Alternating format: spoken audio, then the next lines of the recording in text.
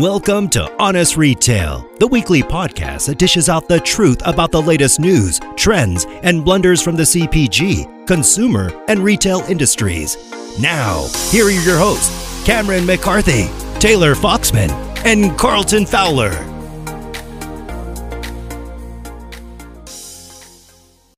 Hey everybody, welcome to this week's episode of Honest Retail. I'm not going to lie, I don't know what episode we're on, so I'm not going to highlight it like I usually do in the intro. I think we're on 36 or 37. It's my fault for not doing the background work for this episode, but excited to be joined as always from Taylor and CJ. We do have a lot of guests scheduled for November and December, some heavy hitters, so we're super excited about that. Outside of the small technical difficulties, how is everybody doing today? CJ, how are you doing? Doing well. Finally back in San Francisco. I was traveling a lot. Bear with me if my computer just dies on this because it died on me 4 times just trying to get into the Zoom. Taylor, how are you doing? I'm happy it's Tuesday. It felt very much like a Monday. And today I'm hoping feels a little less like a Monday, more like a Tuesday. So I'm happy.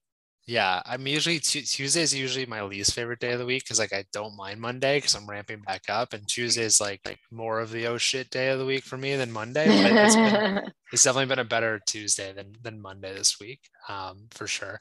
Taylor, CJ let us know there's no brands he really could highlight this week, but me and Taylor did get introduced to a few new brands last week. Thanks for just throwing me under the bus, Cam. Yeah, CJ just completely failed on his job, so he can go fuck himself.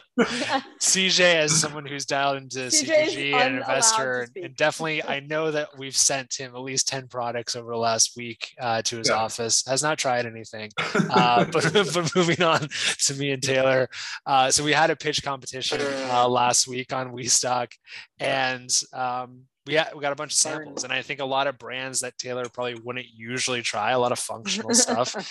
So Taylor, what any brands that kind of stood out? Taylor's just at peak health right now. Like she's replaced her diet of Listerine strips and like. I can't believe it's not butter spray. Yeah, I feel like.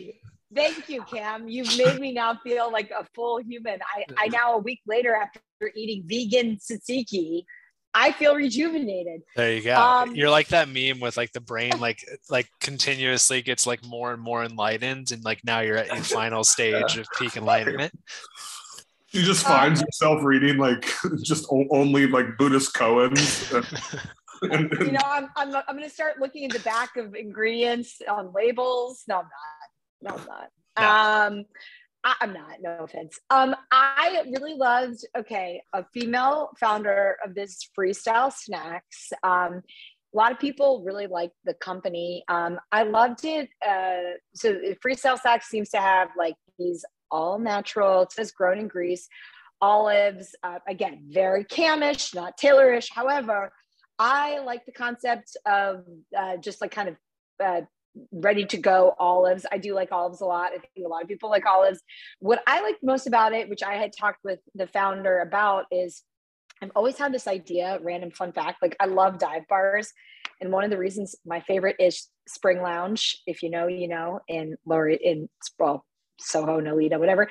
They have like Fritos, again, not Cam friendly, but Fritos, Doritos, Cheetos, whatever. I love having bar snacks. I think it's really important. I think it's one of the most underrated things ever. I think people have like random shit at these bars.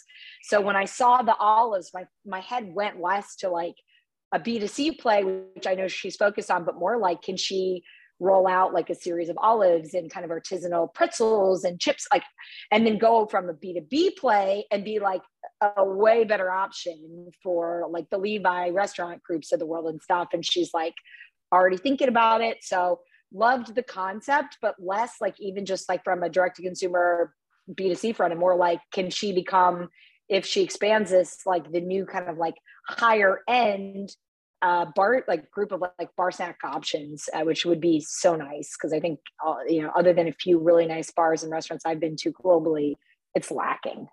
So it's my diatribe of the day.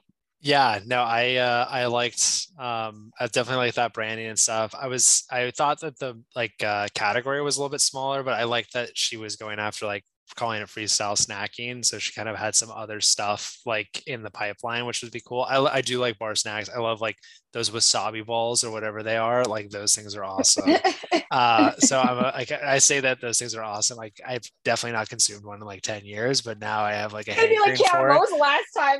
I was like, what was the last time you had wasabi peas or wasabi nuts or whatever those things are? Every Friday night I leave my family, I go to a dive bar and I start freebasing the wasabi peas for sure. But yeah, no, the event was really good. Freestyle was awesome. I liked that prickly beverage, which I think I've talked about on here before. I thought that was really good. Some classics like Leisure and Perfy that I think we've talked about on the show too. Two brands that we didn't have. So actually one person was a judge on the pitch competition, which was Isabel over at Loopy. She just launched a lupini bean pasta. And so I have 3 of those boxes upstairs. So I'm excited to try that out because I am a big fan of the Bonza product. And so I'm excited to see kind of if there's a different bean pasta that I can be all about, because that would be nice to get into the rotation. And then the other one was, I haven't tried it yet, but this is like definitely like the furthest end of the spectrum of like functional foods I've ever had, which is like it was a brand that sent me a bunch of samples because they're about to join the platform. It's called Planet Based Foods. And they sent me hemp-based taquitos, which I was like, oh, this is like definitely the most hardcore. This is like CJ, we were texting back and forth about like the Dark Knight Rises and like I was born in the darkness and that's like me like just flexing on anybody of like, oh yeah, I just tried this snack, and be like, oh yeah, I just ordered some hemp-based taquitos that. I feel like the snack boys will lose their minds. Like, that's Andrea's over there just like, yeah, hemp-based taquitos. Like, got my next tweet. That's it. Yeah, that could be even out of her depth, like plant-based taquitos. But I was like a very portly young prepubescent teenager, and I used to eat a lot of taquitos back in the day, and so I'm excited to try a healthier taquito. I have not tried them yet, so I'll report back next week on how those are and if my toddler is also getting involved in that action. But yeah, those were the brands that kind of caught my eye. Haven't tried them yet, but excited to test it out. Taylor, what did you think about that beverage Parch? Did you get to trying that? I did. I think so I know Illa and the team pretty well. We have kind of similar comparable backgrounds. I actually was fortunate enough to get that product, I think about almost a year ago, in like sample vials. When they were very much in kind of the R&D phase. And I think it's gotten a lot better. I think they have a really good product. I think it's interesting because they are now obviously in a very, very saturated market. So it'll be interesting to see kind of like the adoption of the product. But I love, if you guys haven't seen the packaging, the design, the packaging is beautiful. And I like the liquid. I like the liquid a lot more now that it's kind of in market. So we'll see how it does. Again, there are a lot of factors that go into it. I think from like on that side of things, on the non-alc side of things, I think we've talked about it on the pod, but like, it's so subjective, right? Like every single person, like I may try it and then I may absolutely love it. And some may be like, this is absolutely not for me. Given that it's kind of like this whole new uncharted territory and things are being innovated and de-alkalized and created in real time, I think everyone's just going to have what I call like their go-to kind of swaps or alternatives. So yeah, I think they did a great job and love the packaging. I see they've done some great work so far initially getting out there from like a distribution perspective. So as I'll do a Cam, it'll be interesting to see how the product does moving forward.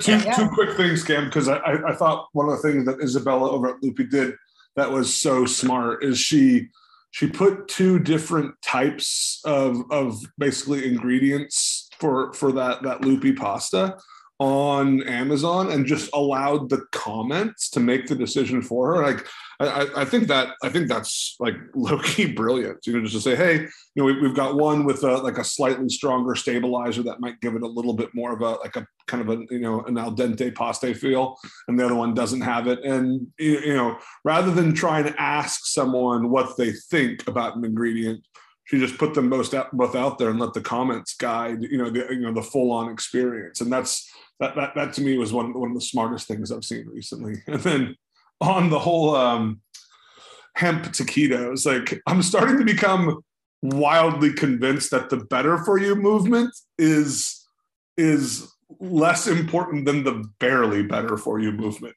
And like, as far as like monetizing over we'll call the short term. And I don't know if hemp taquitos fits in there, but I think this will go into a little bit on some of the, you know, the new whole food trends. Is like that one seems to be getting really big. Like, you know, anything from those, like those chubby snacks that now have like the you know, the better for you Nutella, like that's better for you than eating Uncrustables with real Nutella in it, but it's more than it's barely better for you. And I think that seems to be where a lot of the investable opportunities are. Yeah, I want to try that hazelnut. That's TBH, I think. And they launched at the same time that Gooey did, but I don't see as much about Gooey as I do TBH now. But yeah, I mean, if somebody could go after Nutella, that'd be great. But yeah, no, I agree with you. Cause like you think about like the taquito, it's like, it's probably healthier, like to just have like white breast chicken meat in there versus like hemp, like in terms of like just totally like total calorie count. But like if you are trying to do like a plant-based diet, then like of course you're going to go for that. So just giving those people those nostalgic, slightly better for you kind of options, you know, in snackable formats, I think, yeah, it's definitely a great way to go. I'll send a picture. They look pretty solid. The branding looks great. And I thought, like, again, like for a frozen item, I just haven't thought about taquitos since I was like a kid. So I'm excited to revisit that for sure. Yeah. And then with regards to Parch, Taylor, like, I thought it was, I really liked it. I thought it was like slightly sweet for me. But like once I poured it over ice and like the ice kind of did its magic a little bit, then I really liked it. And I thought the branding was just kind of like straight from the Ranch Rider kind of playbook and the look. I think obviously like that vibe, I like a lot. And yeah, I really liked the product. The only thing I'll say on like which, you know, which is why CJ, I think we've always talked about, I really love Hoplark, is like, I don't know. I have a pretty harsh stance at this point, though. The only thing I will say is like, it has a good amount of like, I think carbs and sugar, which is fine. I mean, it's not meant to be, you know, void of all that. I've been gravitating in my own journey, as you all have been listening over the past half a year, towards more of the 9-alc wine and 9-alc options, beer, spirits, whatever, that have virtually non-existent calories and carbs. I don't really see that as being something that I want to allocate it to, especially if I'm not drinking. So it's something to be mindful of. Some of these drinks do have, you know, carbs, sugar, whatever, which I know is kind of the nature of the beast depending on the product at hand. But I've just been personally, as an aside, a little bit gravitating more towards products that have virtually slim to none. If I'm not drinking, I'd rather not have that, but that's just my own preference. Yeah. Who would have known that starting this podcast would have made you into a healthier, Or you did. We didn't take all the credit for that. You know, Cam, let me give you and CJ all the credit for my sober, curious lifestyle that I now live. Yeah. Please come, everyone, all of our listeners, come along on your personal journey with us. That is what we're here for. All right, well, let's dive into the topics. We have some good ones today. Really interesting article. You know, we do, our good friend Gabriella over at Modern Retail had a good one kind of outlining how really high-end restaurants like 11 Madison Park, like Death & Co. are starting to create kind of CPG lines. I think a lot of these CPG lines they're creating at kind of these ghost kitchens, and bringing them kind of to customers where, hey, eating every day or every week or every month or even a few times a year at 11 Madison Park is probably not financially very smart. But it's great to be able to try some of the staples that make them, you know, these iconic restaurants.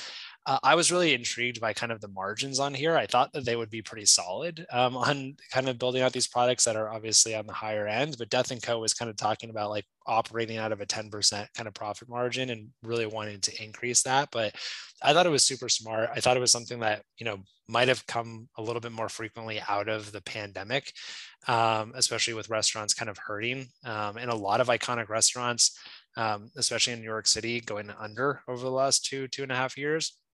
So I was just kind of interested to see this approach into these restaurants going into this direction. I think like the one that I always think about has done it probably the best is Milk Bar.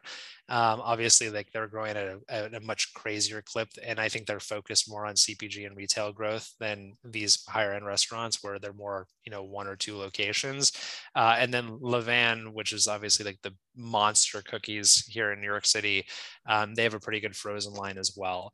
So just kind of wanted to get both of your thoughts on both like brands that are created out from like food service or from restaurants and kind of creating your audience there and then expanding out, and what your thoughts are there, and then kind of specifics around these two use cases with 11 Madison Park and Death & Co. And Taylor, why don't we start with you? I have thoughts. I saw the Daniel Hum, whatever, he went on and did something on like, one of the morning shows about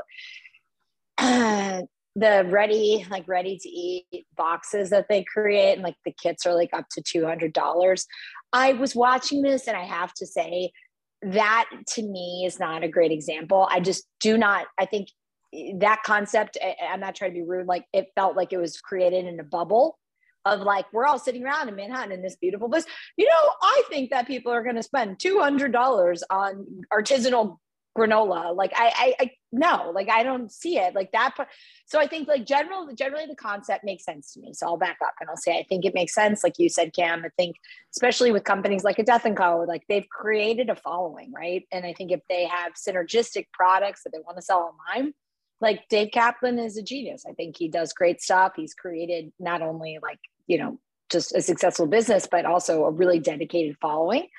So I think things like that make sense, whether it's books, limited time products, whatever, to expand on what they're already doing within the bars and the retail accounts that they have, which I know is actually growing like day by day. I know that's a big focus for them. So I think like it really depends, if that makes sense. Like I think it depends on the person, the company. I think what they're doing on the Death & Co side seems to be very synergistic, makes a lot of sense.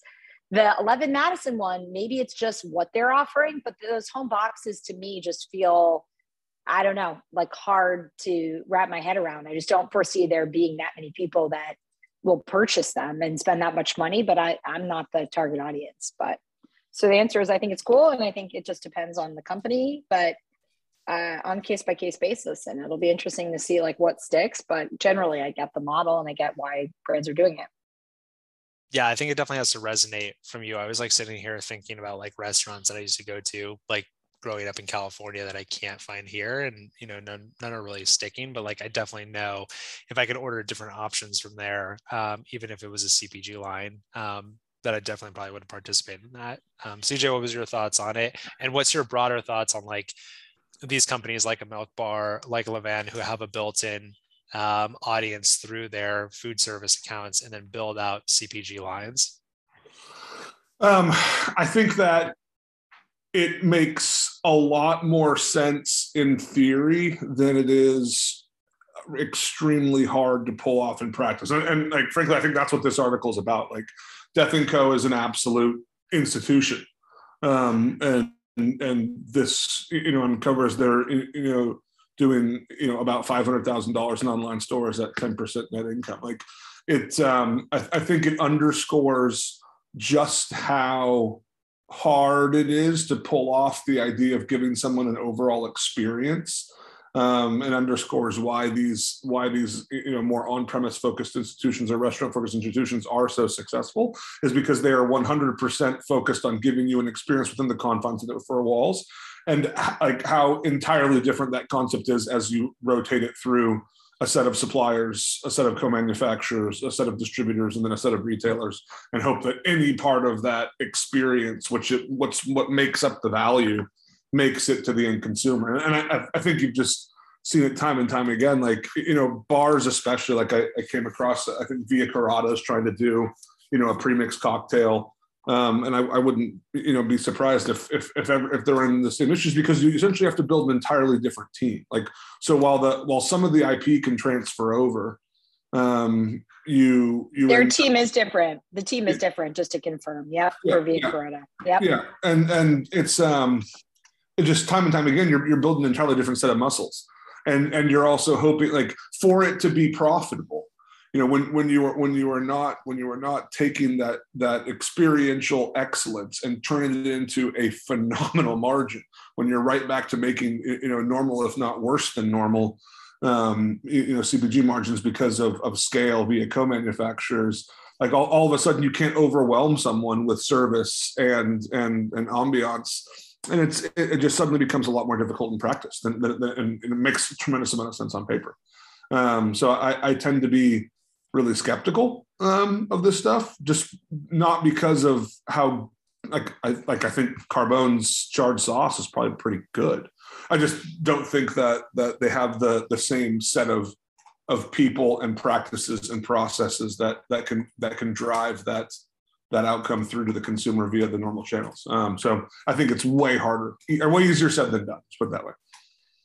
Yeah, that's a good point. I forgot about Carbones and Rayos and all of those places too. The one for me, like, I think there definitely needs to be buy-in and there needs to be a strategy around it. Like Girl and the Goat, I think is like probably one of the top 3 restaurants like in Chicago. And Stephanie Izard's obviously really big from like Top Chef and the head chef there. And like she was at Expo East, right? Basically showing like her new, I think it's called like, I don't know, the goat sauce or Girl in the Goat sauce or something. I'll have to look it up and I'll put it in the show notes. But like she's out there and I think they're proactively like building out a brand of sauces that you can get in the store. And I think like if the buy-in's there and you're going through retail and it's going to be kind of an extension and you're going to use the restaurant and the kind of like famous chef to build out the notoriety of it and then build out kind of really successful retail channels, like that's probably a better play and a lot more substantial than getting kind of a co-packer or a ghost kitchen and kind of making these one-off orders and selling them through your site. But yeah, I think it'll be interesting to see kind of how the two verticals differentiate from themselves in the future. You kind of hit on like in the end, like it's almost like it almost has to be a partnership, right? Because like good co-manufacturers, good sales processes, good buy-in from big retailers is almost always a function of lower level successes and momentum. And I think the place where you get trapped is you go, oh, okay, this is going to work because it's this big name and we're just automatically going to get buy-in from retailers and buy-in from the consumers. And when that doesn't happen, retailers are very, very sophisticated about not trying to sell things that don't sell. That's right. Their whole business.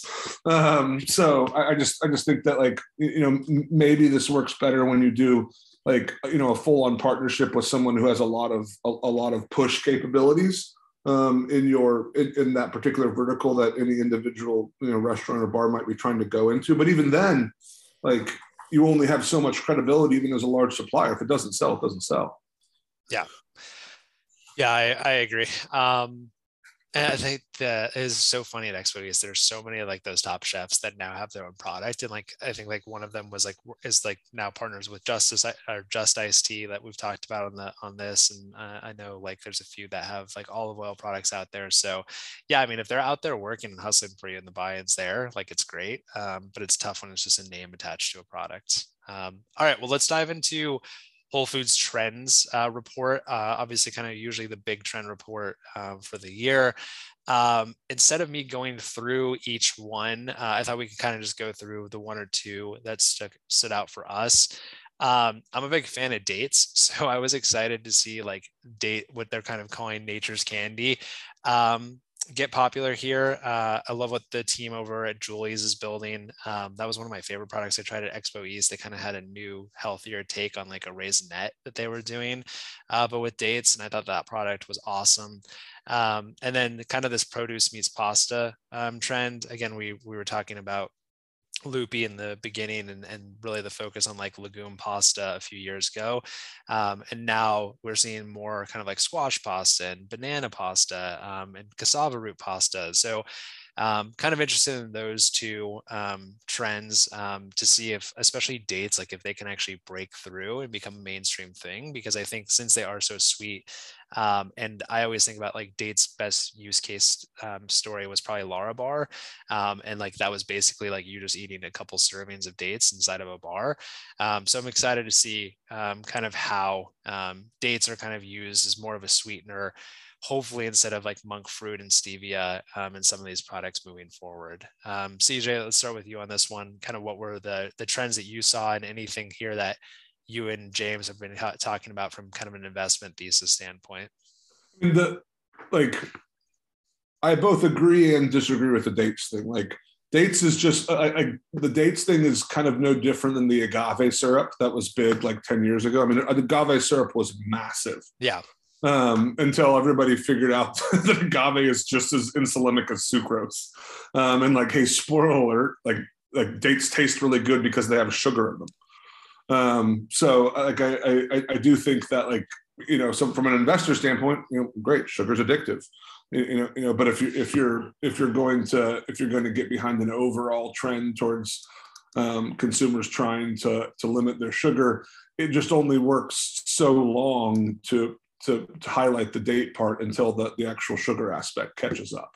Yeah, there's a little bit more fiber. Yeah, there's a lot of other stuff. And don't get me wrong, I think Julies are delicious, but they're delicious as a dessert, in moderation. So yeah, I think it's probably like an education process of like educating the consumer of like, hey, eating a mango is a lot of sugar, but that sugar is different than eating like a processed piece of, like, you know, something that's processed with added sugar. So I think it's definitely like trying to get into consumers' minds, like that there is, you know, good sugar versus bad sugar. That is a tough uphill battle though, when people are just looking at what is my daily percentage of sugar in this. But if you use date syrup or date paste to bake a cake, which is like an actual use case defined in the the Whole Foods write up, you're like, okay, it's still a cake. Yeah. Like it's, you know, so that more just amused me, but I also think that Julie's is a great brand. The Poultry Revolution one, I think is interesting. Like, this one kind of hits home for me because my great grandfather and grandfather had like big chicken farms, and it is not a pleasant place to be. Like, the chickens like aren't happy. So the idea of like chicken welfare and you know, that like, as long as the consumer can afford to take on that cost, like I'm pretty pro that. And then the retro remix is interesting. Like, I mean, these things are kind of, they run their course, right? Like, so like, do I think that Goodles is going to go put a huge number on the board in 23? Yes. Do I think Poppy's going to continue to grow? Yes. Do I think that Three Wishes and Magic Spoon is going to continue? Like, but they also can run their course, and they can only get too big. So like, I'm like, the question is, which of these retro remixes are actually going to break out and also make it on every Kroger shelf?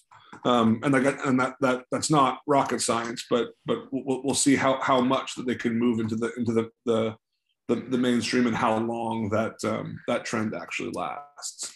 Yeah, that just goes back to your slightly better, you know, for you thesis, right? If we're just making it slightly better for you versus better for you, I mean, that's where most of those items are coming in, because at the end of the day, you are eating, you know, bagel bite, you are eating mac and cheese, you are eating ice cream. Like, it's still not necessarily healthy for you, but it's slightly healthier, you know, compared to, you know, the mainstays in that category. Yeah, agree. I mean, like, and I guess the last thing I'll say is, like, it's really easy for, I think, us, like in my head, like this idea of better dog food for your dogs is like pretty saturated, but you take a step back, it might be like nowhere close to saturated. When you look at the overall sales of the normal kibble, like, yeah, just because everybody I know in San Francisco uses like Farmer's Dog, the stuff that I, you know, my dog, like, that doesn't mean that like there's not, you know, a one step down that is somewhat price conscious, but just significantly better for dogs. That like I wouldn't be surprised if this is the year, you know, this year, next year, you don't start to see some major acquisitions from like Mars and Purina and some of those larger companies coming in and buying these up, because like I think people are probably trying to, or the average person is now becoming aware that we're poisoning our dogs, and then like the old, like, you know, Purina vet, you know, like military industrial complex where the vet would basically just lie to you and say you should use this food because they're being paid to, is like kind of starting to fall apart. Yeah, that's like my theory on like every pediatrician gets a kickback from Big Milk, because every pediatrician like thing I go into with my kid, they're like, yeah, how much milk does he get? I was like, who the fuck cares like how much milk he's getting? What are you talking about? It's like, and it's the same way with like vets, whenever they're like referring me to like a product, I'm like, this like just seems like there's some sort of like under the table like thing going on here. Taylor, what stood out to you? I'm gonna take a guess and say it was the kelp trend, but you let me know. First and foremost, y'all can shit on my Purina, but in keeping with exactly my life, and I'm going to keep with my thesis over here, I feed my dog Purina and she is fine. But you know, if you want to, CJ, if you want to pay for my farmer's dog, by all means, I'll have her name Miss Linda printed every week on her food. I mean, I spent $250 to rescue the dog. I'm not spending $250 a week on the food. I'm sorry. Okay. Miss Linda. You are the best. I love you, Taylor. Miss Linda, bark twice if you need help. Yeah, Miss Linda, go ahead. I knew you were going to shit on Purina, and I'm sitting you can't feed the dog like Listerine strips, right? Like that doesn't. I feed her turkey, pita chips, everything but Listerine. I give her every. Oh, guys, sorry, I have a 1 second really funny story for the pod. I have 2 rescue beagles, Ralph and Miss Linda. One's 10, one's 2. I was leaving for a meeting I swear to God, and I have to tell the story. So I was leaving for a work meeting last week in Rhode Island, drop off the dog at the Dog Spawn Hotel. Judge me if you'd like. Give all the dog food, Purina. Wing, wing, sponsor me. Don't sponsor CJ. And at the end, I drop off all the bags of Purina. All right. I have my own Taylor cereal for my trip. I bring my own Golden Grahams and Frosted Flakes with me on vacation and work trips. So I have a little Ziploc of Frosted Flakes and Golden Grahams. I get to Rhode Island. I kid you not. I'm in my hotel room. I'm like, great. I can't wait to have the cereal that Cam and CJ don't approve. I then go in my purse, grab the cereal. What's there? Dog food. What I left her with?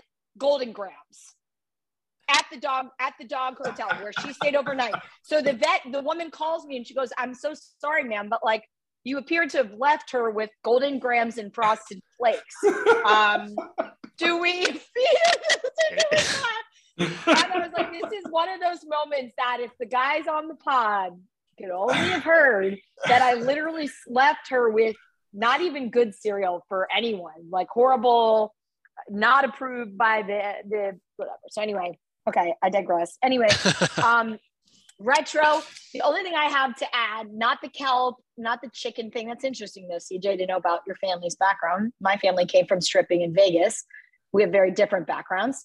I like the retro remix stuff. I think I agree with CJ. I don't think all of this is going to survive. My question becomes, and maybe I'm like overthinking this or underthinking this, but like, for example, you have all these companies that are doing like to CJ's thesis, like not fully better for you, but like better-ish for you or whatever. Like just eat like half of a thing of mac and cheese, like have the Stouffer's, just have a few bites or like have a little bit of fruity. I don't know. Like, can people not contain themselves or like, because like, I assume that if you eat like a big bowl of vegan mac and cheese, like, is it 100% better for you? Are you going to lose weight? Are you going to feel better? Like, I don't know.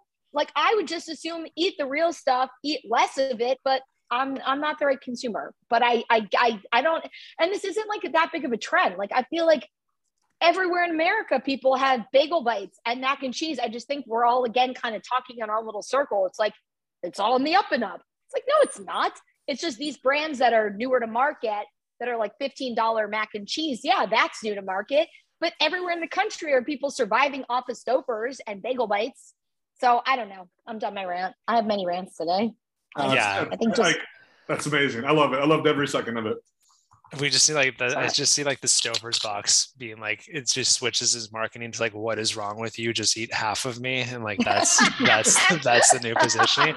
But yeah, no, I agree. I think a lot of this stuff is definitely marketed to be more healthy than it actually is. Just eat half of me. Just eat half of me. But yeah, it's and we tend to definitely like see trends before they become mainstream, and a lot of those trends are not going to become mainstream at all. So it's definitely interesting to see. I always call it like the mainstream chasm. Like, okay, these are products that we know about, because like we're either investors or early adopters, or we talk to these brands all the time. And I feel pretty good usually talking to a brand, being like, oh, this brand like understands how they're going to cross that chasm. Like some of these trends, like whether it's kelp or even like something like is avocado oil, like, you know what an uphill battle it is to get people to switch from like the oil that they're buying on a weekly basis, that they're not usually like, they're not thinking that they're going to say like become healthier with that purchase. That's just kind of an automatic purchase they've been buying for like 15 or 20 years. So some of those things I think are probably more difficult. And I think, you know, Whole Foods just kind of like pushing products that they definitely want to start focusing on. But it's always interesting to see kind of what they deem as trends versus kind of like what's already being adopted. The kind of interesting thing, like it'd be really fun to do an entire pod, like just looking at the Whole Foods trends predictions for like the last 10 years and like doing a retrospective, because like I do think that there's ebbs and flows of like periods of time when things in Whole Foods then also do a good job of going national. And then there are times when it's like right back to whole paycheck and like, hey, that's never gonna, to borrow your phrase, cross the chasm. And like we're almost like coming out of a time where they were doing a really good job, like it's that barely better for you stuff that I think is going to do, and just like fresher produce in general, and we might be kind of rolling over into I think it's going to be a real tough look to get pulp with purpose to move into the mainstream, but. I'm gonna go do that. I'm gonna go try and see if I can find their top 10 food trends for the last 10 years, and I'll come to the next podcast prepared to speak on it. Yeah, we need like an intern for projects like that for sure. No, that's fun for me. I don't need an intern. Like that's like I'll do that instead of some like important back office work that needs to be done. Like I can't wait. I agree. It's hard to identify what trends are going to cross that chasm and how the brands are going to position themselves well for that. And a lot of times the brands are not thinking about that, like in the zeitgeist of like what is in the immediate future. I think they're just thinking about like, how do we build out the brand and Sprouts and Whole Foods and like where those consumers are actually thinking about that. So. Hey, everybody. I hope you enjoyed this week's episode. We did have to cut it a little bit of short due to scheduling, but we will be back next week with a full episode and a guest. So stay tuned and have a great weekend.